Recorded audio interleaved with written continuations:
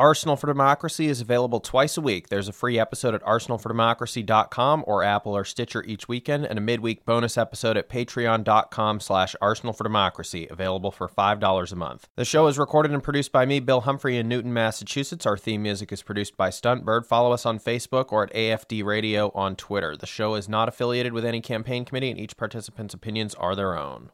This land is your land. This land is my land. From California to the New York Island, from the Redwood Forest to Gulf Stream waters. This land was made for you and me.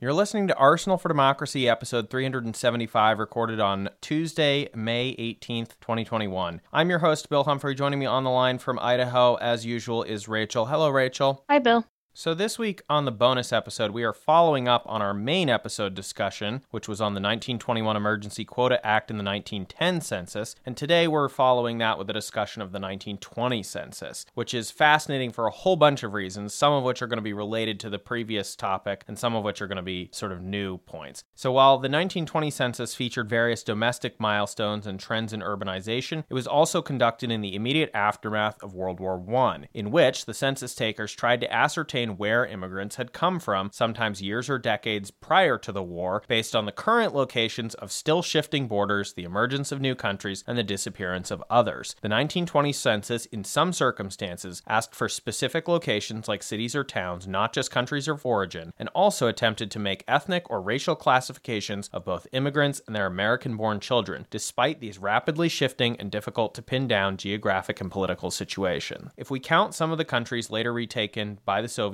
during or after the Russian Civil War, roughly 27 countries were either created or enlarged as part of the settlements after World War I. More than half a dozen countries or successor states lost territory. Notably, some of these changes between 1917 and the mid-1920s after this census was conducted included, among others, the breakup of the Austria-Hungary Empire, including a small Austria, a very small Hungary, and a new Czechoslovakia, along with territorial transfers to a greatly expanded Serbia, later called Yugoslavia, and a greatly expanded Romania, as well as, of course, perhaps most prominently, the creation of a new Polish state out of Austrian and Russian partitions of Poland, as well as some of Germany's partition areas. Territorial additions for Italy from the former Austrian territories with some disputed other claims also had occurred, and the temporary or longer-term independence of Baltic states and Caucasus states of the former Russian Empire, such as Finland, Estonia, Latvia, Lithuania, Georgia, Armenia, Azerbaijan, as well as a short-lived Ukraine set up by the German Empire, also had to be factored in during this period and this particular census. And that is to say nothing of the Central Asian regions, which we talked about that Asiatic immigration was heavily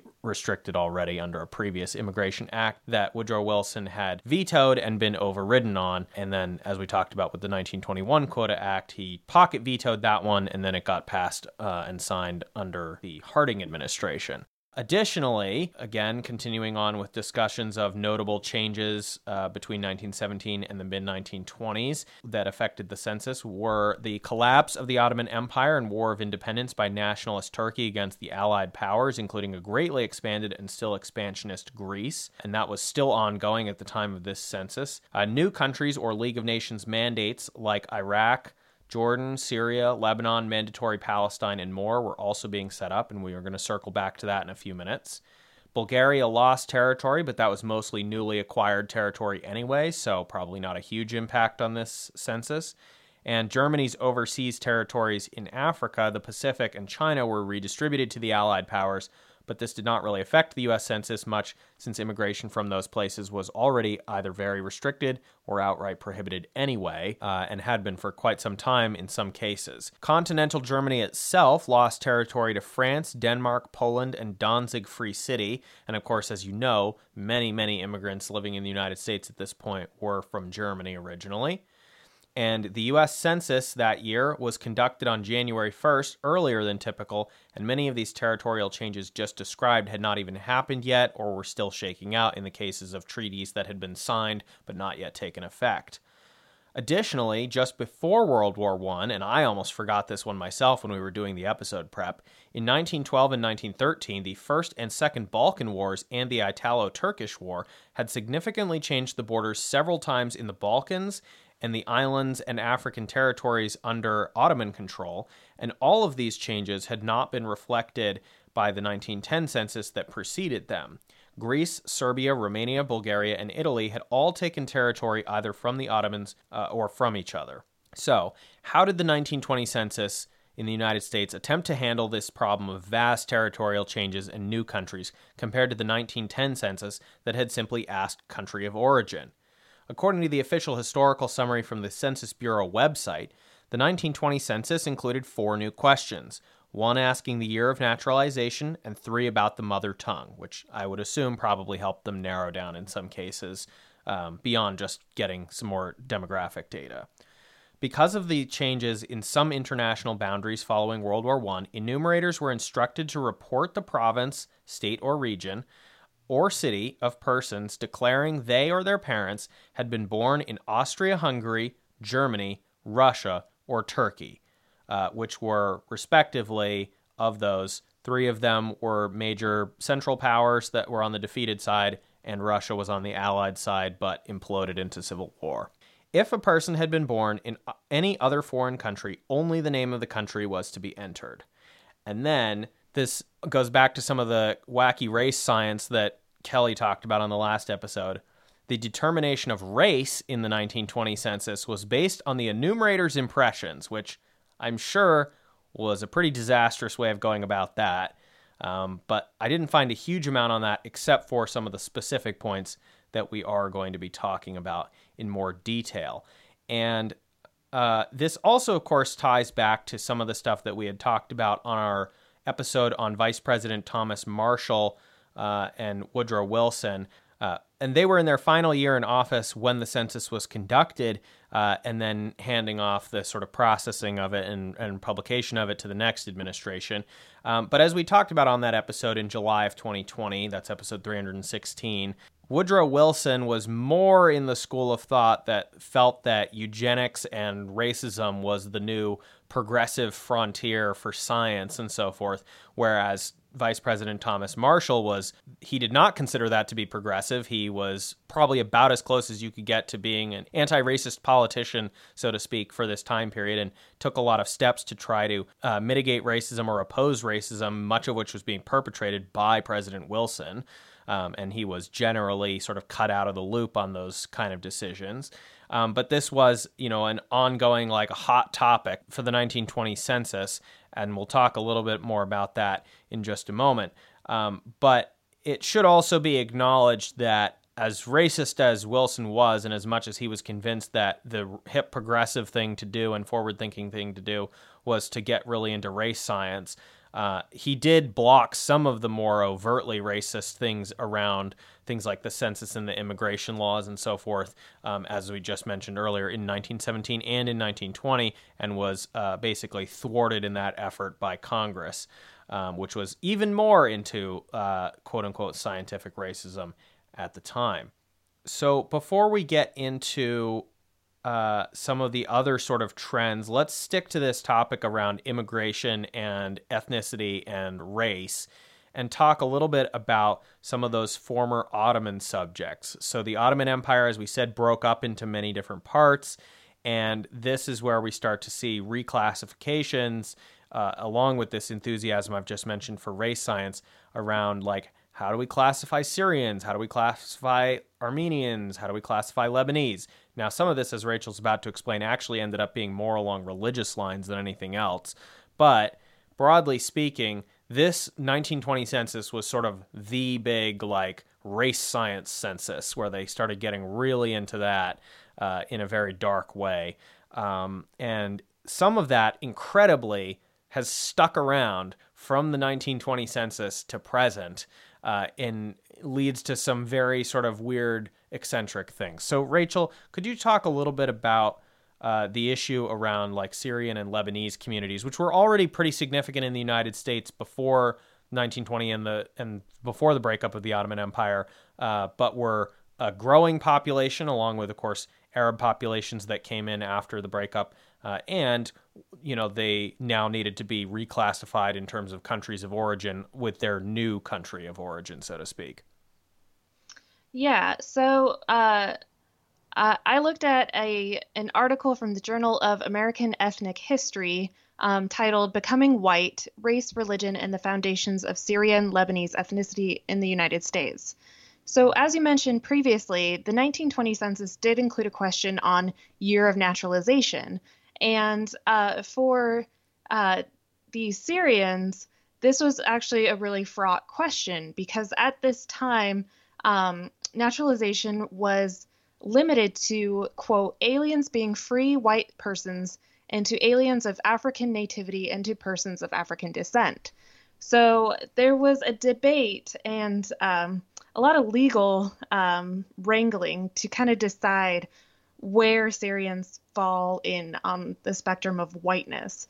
So Syrians, it's a broad umbrella term that covered people of what would become Syria, Lebanon, Palestine, and Jordan.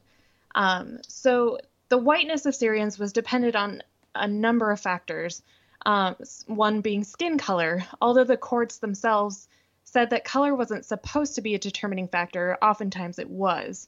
So people who had darker skin color, there was a lot more question as to whether they would be allowed to be white and be allowed to be a citizen. Another factor was the connection to, quote, Western civilization. So Syrians are Semitic peoples, and they were a part of the origin of Western civilization, the origins of Christianity. And so therefore there was that kind of connection that there was like a philosophical connection. They would be amenable to the tenets of the United States and democracy and whatnot, and they would be better able to fit in than maybe some other races or ethnicities. And also another factor is religion. So Christian Syrians definitely had an easier time arguing for their whiteness than Muslim Syrians, who were often called Arabs. So Arab was actually kind of more of a religious moniker rather than an ethnic moniker. According to this article, the race science of the time wasn't really used in the courts.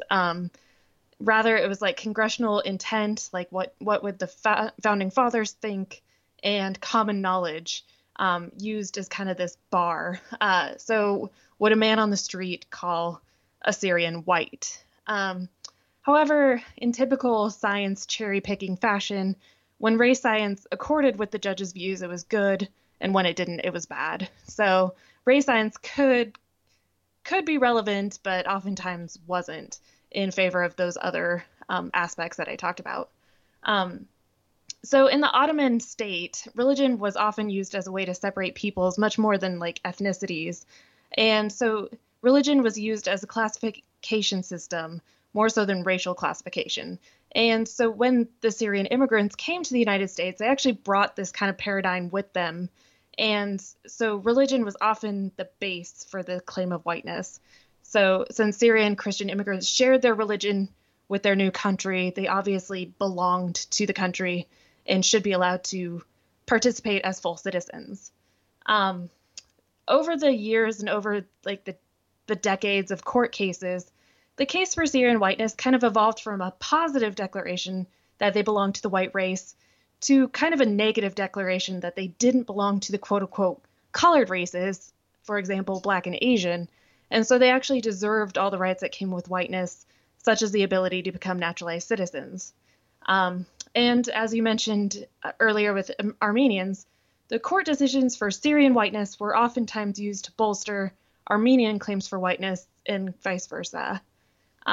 So it's kind of interesting to note that this journal article was written in the summer of 2001, prior to 9/11, and it did mention at the end that at the time of writing, people with Middle Eastern ethnicity actually are starting to kind of want to be separated from just being white as an umbrella term. This helps for programs that provide assistance for minority communities and also for hate crime laws. And I'm sure the hate crime consideration definitely became very relevant after this article was published, with 9/11 and the rise in hate crimes there. So it was very interesting to read the kind of arguments for what makes a community white, or what makes an ethnic group white. And oftentimes it often has nothing to do with physical appearance, and oftentimes has more to do with religion or philosophical similarities to quote unquote Americans. Yeah, and this was obviously happening within a much sort of vaster context. Now, if you were of one of these ethnic or national groups or religious groups, and you were living in a place that had racial segregation laws within the United States, this would obviously potentially be quite important to your day-to-day life. In other respects, in other parts of the country, it probably wouldn't have been that significant. But as you said, a lot of this has to do with these sort of philosophical approaches. I think you see something quite similar happen in British-Greek relations over the 19th century as well, and of course beyond the 19th century, as there was a very close relationship there. And while Greek identity had previously been tied very closely to, the Orthodox Church, and that still mattered a great deal when it came to relations with the Ottoman Empire, but also, tying their identity back to the Byzantine Empire that had fallen, 4 centuries earlier and so forth, but had once been this, mighty Greek empire with a very sort of, multicultural, yes, but profoundly Greek identity, controlling large sections of the Mediterranean. And the British came in and said, oh, no. The connection you're thinking of is to the ancient Greeks of the classical era, the pre-Roman Greeks, Pericles and Aristotle and Plato and all of those sort of things. And that they really pushed that as like this sort of new Greek identity for this new emergent Greek nationalism, as opposed to something like the Byzantine identity, and said this is the true Greek identity because you're the cradle of democracy, and kind of this really crafted together this whole narrative about how you could draw some kind of direct line between Athenian democracy and the British, parliamentary system, which is of course absurd. I mean, there's very little in common with that, and you could point to all sorts of other much more recent systems that have much clearer direct lines and influences on the British system than anything from ancient Greece. But this was used to sort of shore up and justify the official state position of Britain with regard to the Greeks. And you see similar processes happening here. And there was, of course, stuff like, we could get into the whole France-Lebanon stuff. There was a whole relationship there, which has continued to this day. And of course, was strengthened under the mandatory period, but that preceded this 1920s era. That this was something that even under Ottoman control, there was supposed to be this special relationship between the French and the, folks in Lebanon. And that was also then, used to make distinctions between Lebanon and Syria, even if those weren't necessarily ethnic distinctions. As you said, Rachel, in many cases at this time period, they would be religious distinctions. That's obviously a little bit blurrier when you put it into the U.S. context and sort of melt everyone together a little bit more. But it still has an effect. It's still very important to the understanding of that narrative. And this is one of these clear examples of something that's like a very bizarre sort of idiosyncrasy of the 1920 census and its proximity to the end of World War I, and something that still is in place today. I mean, as you said, that article is from just before 9/11, and this is something that's always stuck in my mind because I had some sort of a research project, I think in 4th grade, before 9/11, about sort of Arab American identity and, whether or not the, older sort of assimilationist narratives related to those very long-standing communities dating back to the late 19th century in the United States, especially in places like Boston, with the Syrian and Lebanese communities. And of course, then you got adjacent communities of Armenians that were, familiar with those communities and had some common ties, some of them religious, some of them just various geographical and historical ties from the region. But there was this, also this clear sense among many Arab Americans from much more recent waves of immigration of saying, look, I don't know what the deal was that you guys worked out in 1920 to make these Lebanese folks who in some cases were new, and Syrian folks, in some cases they were new, and in some cases they'd already been there for 30 years or more.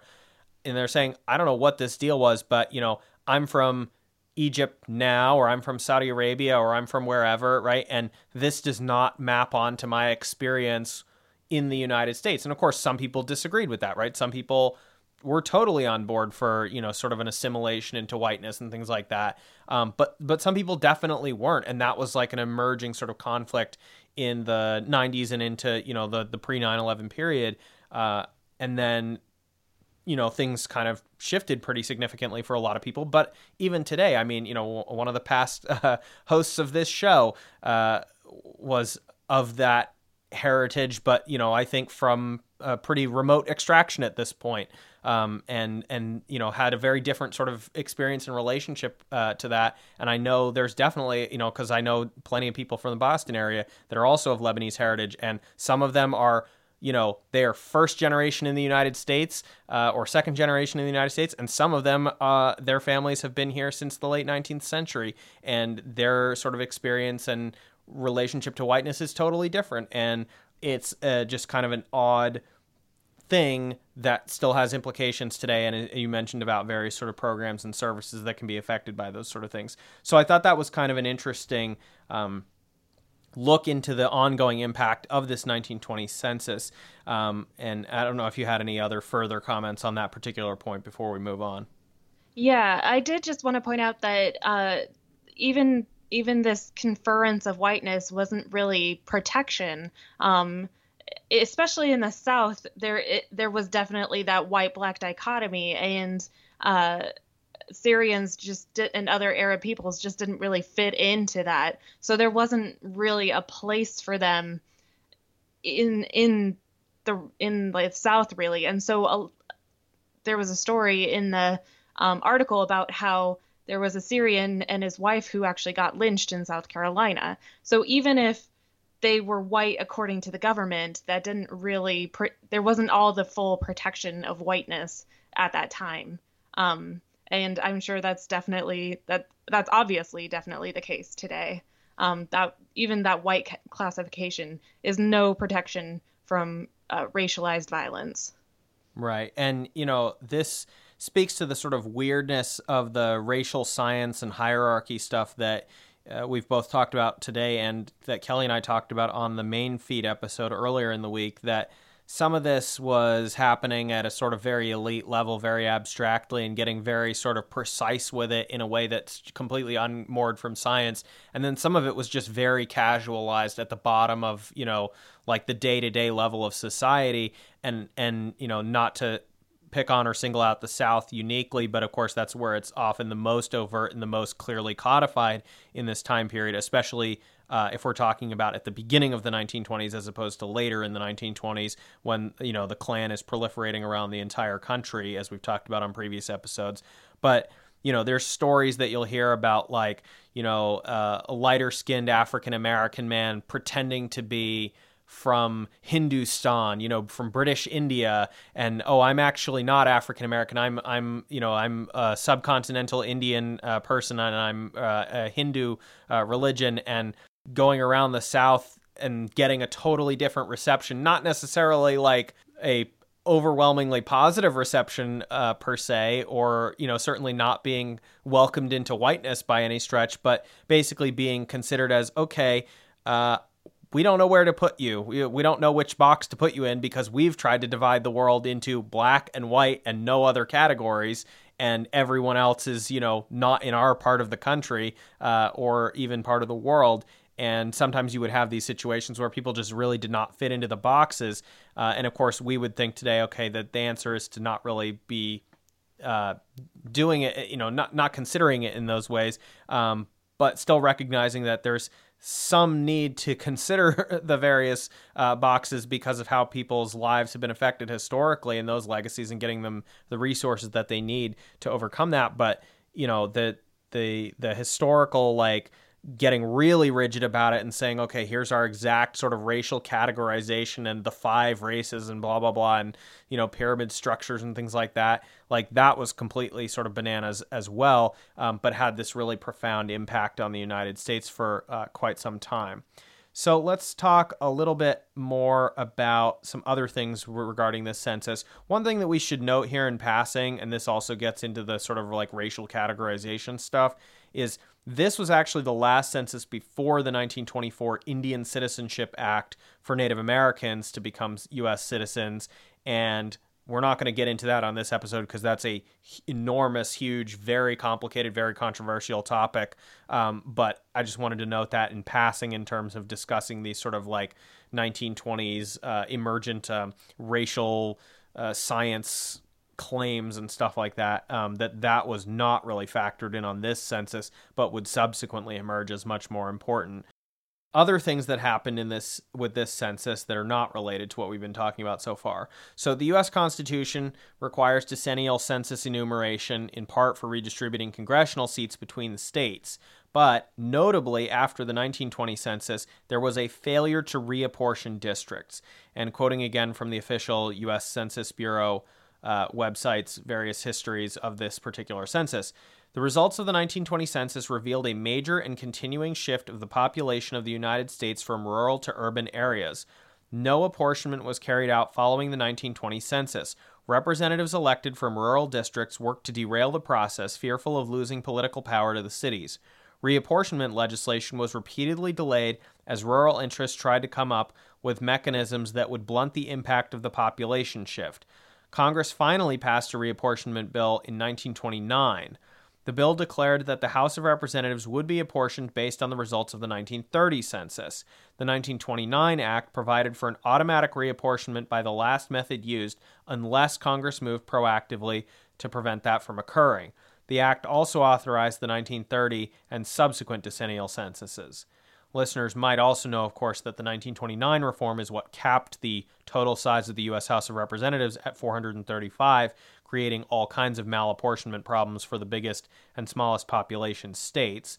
The rural to urban shift was also not just a matter of new definitions, since the trend was clear from the 1910 census and the 1900 census, which, as far as I was able to tell, had used the same expansive benchmark for an urban area. There had been other numbers that were thrown around in previous censuses, and I did see one source that claimed it had changed in 1910 and then remained consistent after that, but the census website itself uses one number for 1900, 1910, and 1920 to define sort of urbanization. So since 1900, incorporated places were deemed urban based on a minimum population size of just 2,500 inhabitants.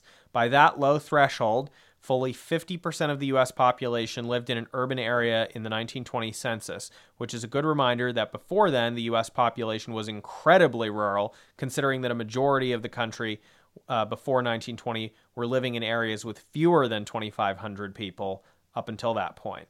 The more familiar modern definition of a metro area did not arrive until the 1950 census, along with the concept of a census-designated place without incorporation, although it wasn't called that until 1980.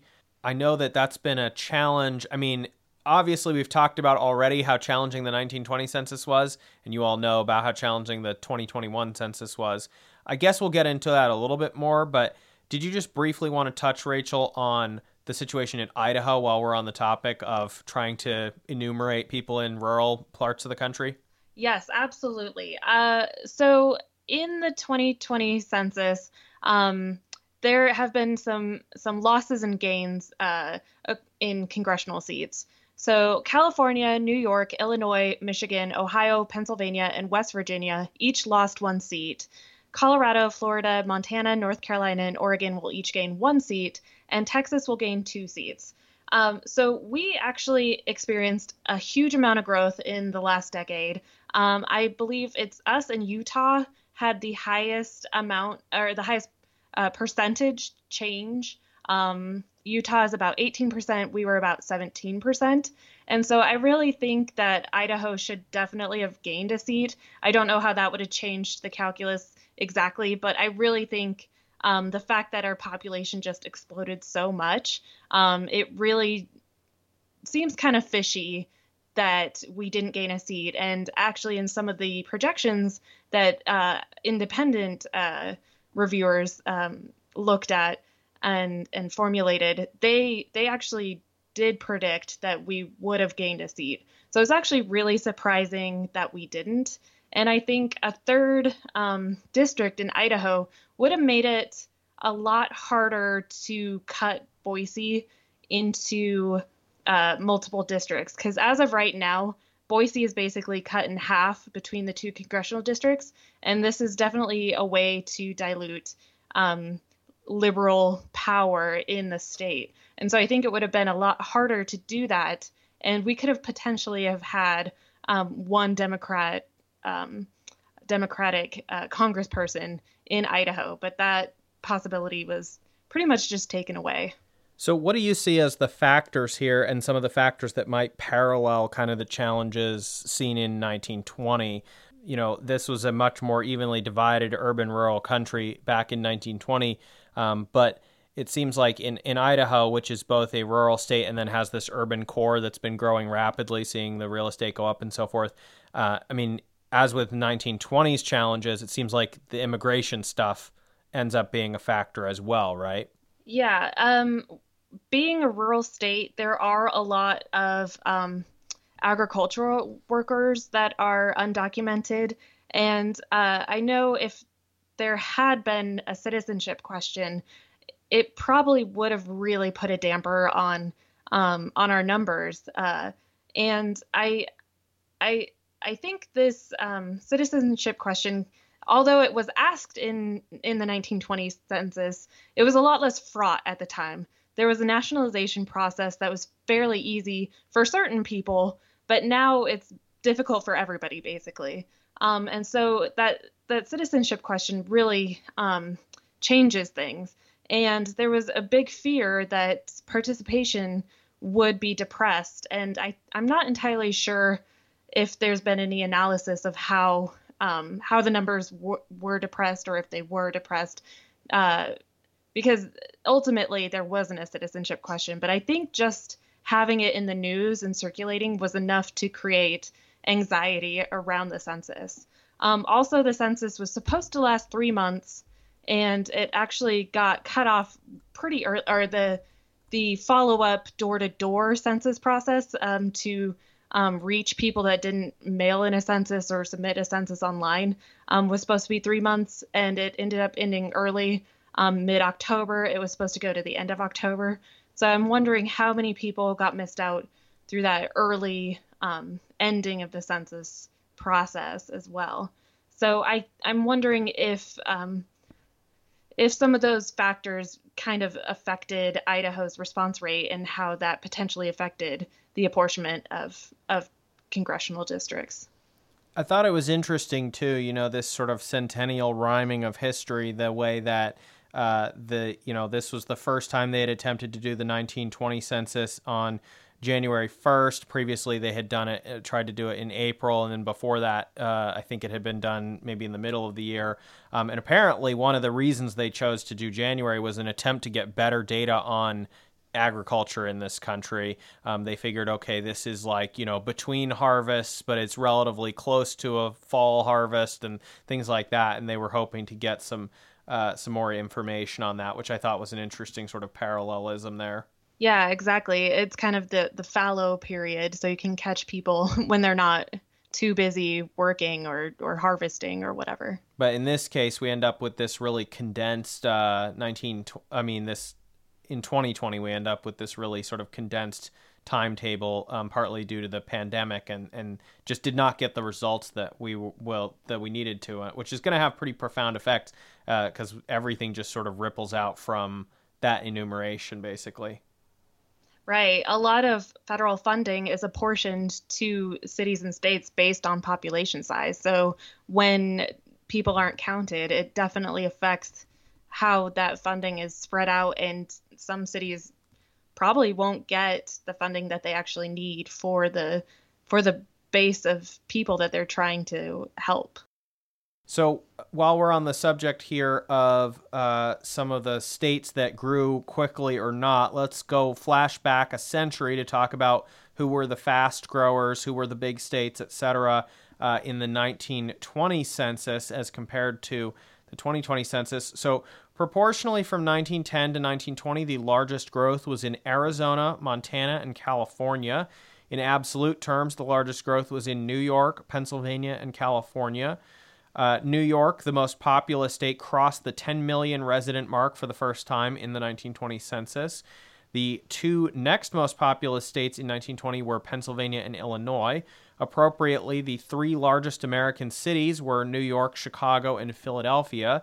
And the least populous states were Nevada, Wyoming, and Delaware, a couple that are not too surprising on there. But of course, Nevada has grown a lot in recent years as compared to back then. I'm always amazed to see how small the population of Nevada was from not only the time of its admission around the Civil War, but also all the way into this particular time period. Just a very tiny state with very, very few people voting in elections and deciding those 3 electoral votes from Nevada. A few other things that are worth mentioning from the statistics, just in light of current discussions with regard to the District of Columbia and Puerto Rico. The rapidly growing District of Columbia in 1920 had more residents than 8 states, pretty familiar now, and Puerto Rico had more residents than the state of Florida at the time. Of course, this is before the migrations to the Sun Belt and so forth, but I found that to be a sort of startling. And another point to mention there is to, if you have not heard our episode on air conditioning, the rise of air conditioning and how important that was to the United States, remember that we are talking about a period in which air conditioning was just starting to emerge, even in commercial spaces, and really in terms of a sort of residential off-the-shelf or installation consumer good thing that you could get. We're really talking about mostly sort of a post-war boom after World War II, and that is really sort of the key to unlocking large-scale habitation of a place like Florida, for better or worse, and I will leave it at that. Any thoughts on the particular demographic notes in terms of state by state and cities from 1920? I just want to point out that I think the decision to cap the House of Representatives at 435 is probably one of the worst decisions, and it's definitely an untenable situation today. I think if there wasn't that cap, it would be easier to apportion seats to states that are growing or shrinking in a much more rational way. And tied into that is the District of Columbia, which deserves to have a voting seat in the House of Representatives, and not just kind of that observational non-voting membership. So I don't think they foresaw just what the ratio of representatives to people they're representing would balloon into. So I don't think they meant for it to have lasted as long as it has, and it needs to go away as soon as possible. It's interesting. I think the Constitution, I could be wrong on the interpretation of this, but I think the Constitution says that your minimum size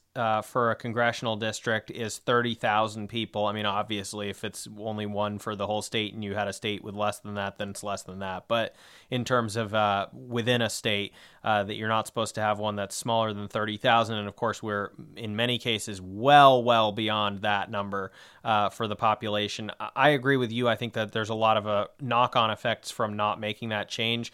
There was some sort of Twitter discourse about that by some of the world's most annoying commentators a few weeks ago, and kind of a lot of whining about, I don't think it would be reasonable to have, a gigantic legislature, blah, blah, blah. And, I think that there's that 30,000 number actually sounds pretty good to me in terms of a ratio of constituents to members of Congress. I don't know if that's actually a feasible number. It might need to be more like 100,000 or something like that. But I do think that having a much lower number than what we currently have in terms of the ratio of residents to members of Congress would have a lot of very positive effects for our democracy.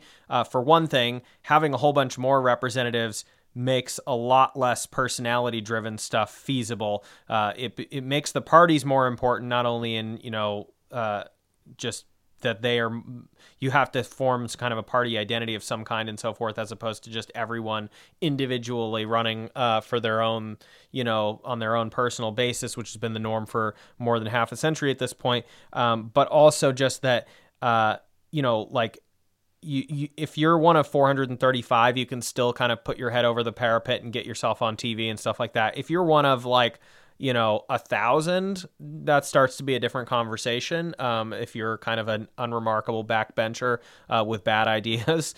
But the other thing is just realistically, and this also gets into the sort of role of parties and so forth, is that if TV becomes much less dominant as the mode for getting elected, because it's not that useful to advertise for a much smaller, less populous district, then you see a lot less expensive campaigns, a lot more opportunities for people to go out there and meet constituents directly.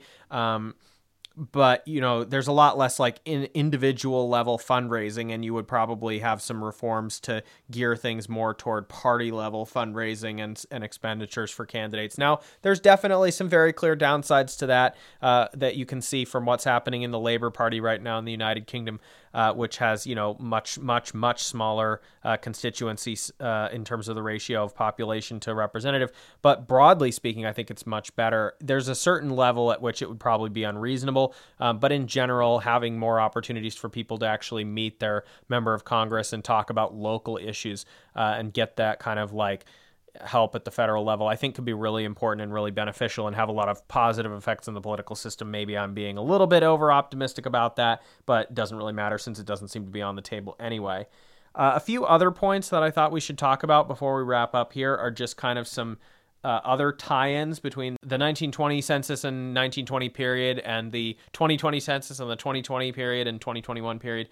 Obviously, there's a lot of stuff going on right now with Israel and Palestine that all dates back to some of the same things that we've already talked about with the breakup of the Ottoman Empire and the League of Nations mandates and so forth. So I'm not going to get too far into that. And of course, everyone's familiar with the sort of Syrian civil war stuff that has been happening over the last 7 or 8 years or so at this point.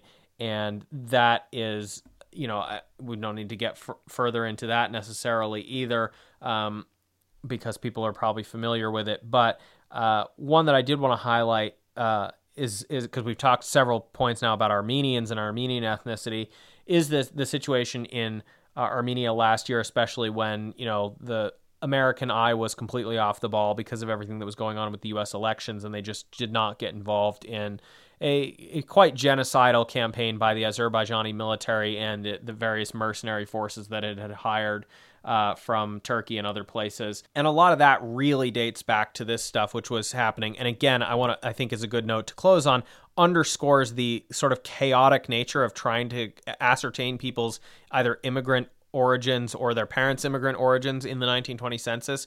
The Transcaucasian Democratic Federative Republic had been proclaimed in April of 1918 and then collapsed by May of 1918. That was, as I alluded to earlier, an attempt to have Armenia, Azerbaijan, and Georgia coexist with one another, especially because you couldn't really neatly divide up the religious and ethnic and linguistic populations, and everyone, is a patchwork of communities. They lasted very briefly and then broke into very short-lived Azerbaijan Democratic Republic and a First Republic of Armenia and a Democratic Republic of Georgia and so forth, and then they were all basically invaded by the Red Army. But that process was happening in 1920. So the census begins at the beginning of 1920. By the end of 1920, if you came from what was Armenia itself as opposed to the Ottoman territories and so forth, the parts that are now Armenia today and were briefly Armenia then, if you said on January 1st, I immigrated here from Armenia or my parents immigrated here from Armenia, that country wouldn't have existed by the end of the year before they had even finished putting together the report on the 1920 census. That's the level of sort of chaotic situation that's going on. And those, of course, significant, border disputes and feuding over independence and all that sort of thing ties directly to things that happened just in the last year, a century later. Obviously, also significant stuff that happened in the 1980s and after the breakup of the Soviet Union in the 1990s that more directly relates to what we're talking about today. But like you can see the seeds of it being planted in this 1918, 1920 period, and it was just happening as this census was going on. And of course, the Turkish War of Independence was not over. The Greco-Turkish War was not over. The Russian Civil War was not over. The conflicts over the borders of Poland were still very much ongoing. So there was just so much stuff that was still happening, and it was kind of this incredible effort to try to get this data in. And I guess it's good that they were asking about specific cities and provinces that people had come from or that their parents had come from, because otherwise